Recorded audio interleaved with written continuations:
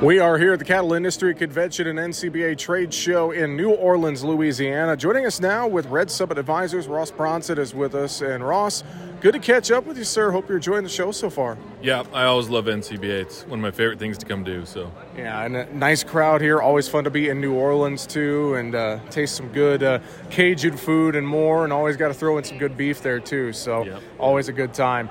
Hey, let's dive in, talk a little bit about the markets, some risk management here. Yeah. A lot of talk, I think, during the show about the shrinking herd and the fact we're going to have to do some rebuilding. Yeah. Obviously, looking at prices, looking at the latest cattle inventory report, just the market moves we've seen here, in the last few weeks. What's your general thought with the state of this cattle market? Because I feel a lot of people have been very bullish, very bulled up for months and months and months. We just haven't broken out to the top side yet. So what's your thoughts in this cattle market right now? Yeah, so I think that everybody's a little ahead of the curve on their bullishness. I mean, I'm bullish too, but I'm bullish a year and a half out. And part of that is I think what we're seeing right now is the packers have had so much cow inventory coming on that I think they're still feeling like they got a little bit of power over the market. And I think that is working its way through the system. So I think that's part of why we're seeing some of these kind of ups and downs in the prices. They're trying to fill quotas or something, and then so they'll pay a little more, and then they're feeling good, so they won't pay as much. So I definitely think volatility through the spring and probably into the summer. And I think how the precipitation plays out in the summer is going to be a big play on how quickly we see these prices.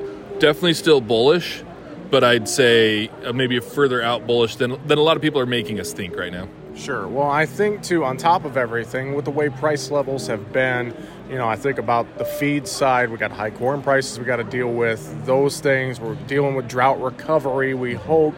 So talk to me about risk management. What are some thoughts you would have for cattle producers as they look at the markets right now and they're looking at their bottom line and their break even? What's some thoughts you would share? That's a good question. So, the first discussion is going to be LRP.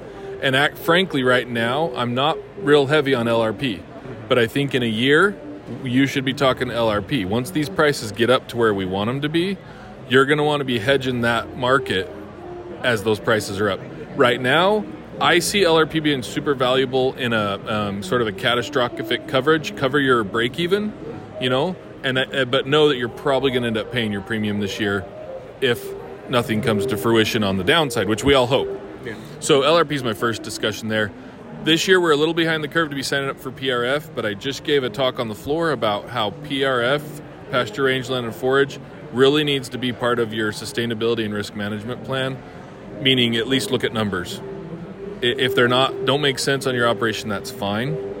And then I think what a lot of people need to be doing right now is looking in-house at production practices. That's a really low-hanging fruit.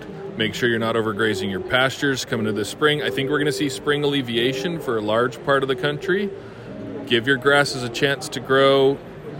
Spend some time now getting ahead of that curve so you don't kill your grass 3, 4, 5, 6 years down the road. And I think that's part of a bigger conversation as well, just about sustainability in general. I mean, I know that ranchers, farmers, they are stewards of the land. We have been for years, but especially now as we come out of a drought and got to try to get some regrowth there. We got good snowpack across much of the northern, western plains, etc. I know some concerns still in the southern plains when it comes to drought, but overall, like you mentioned, trying to get out of drought, just being a good steward of the land, looking at your sustainability, I think that's so important on the operation. Yeah, I agree. And, we're learning so much about techniques, and there's so many tools out there right now to kind of manage your pasture and what the growth is happening. The Rangeland app, Colorado State I just found out about a really cool stocking rate calculator they have.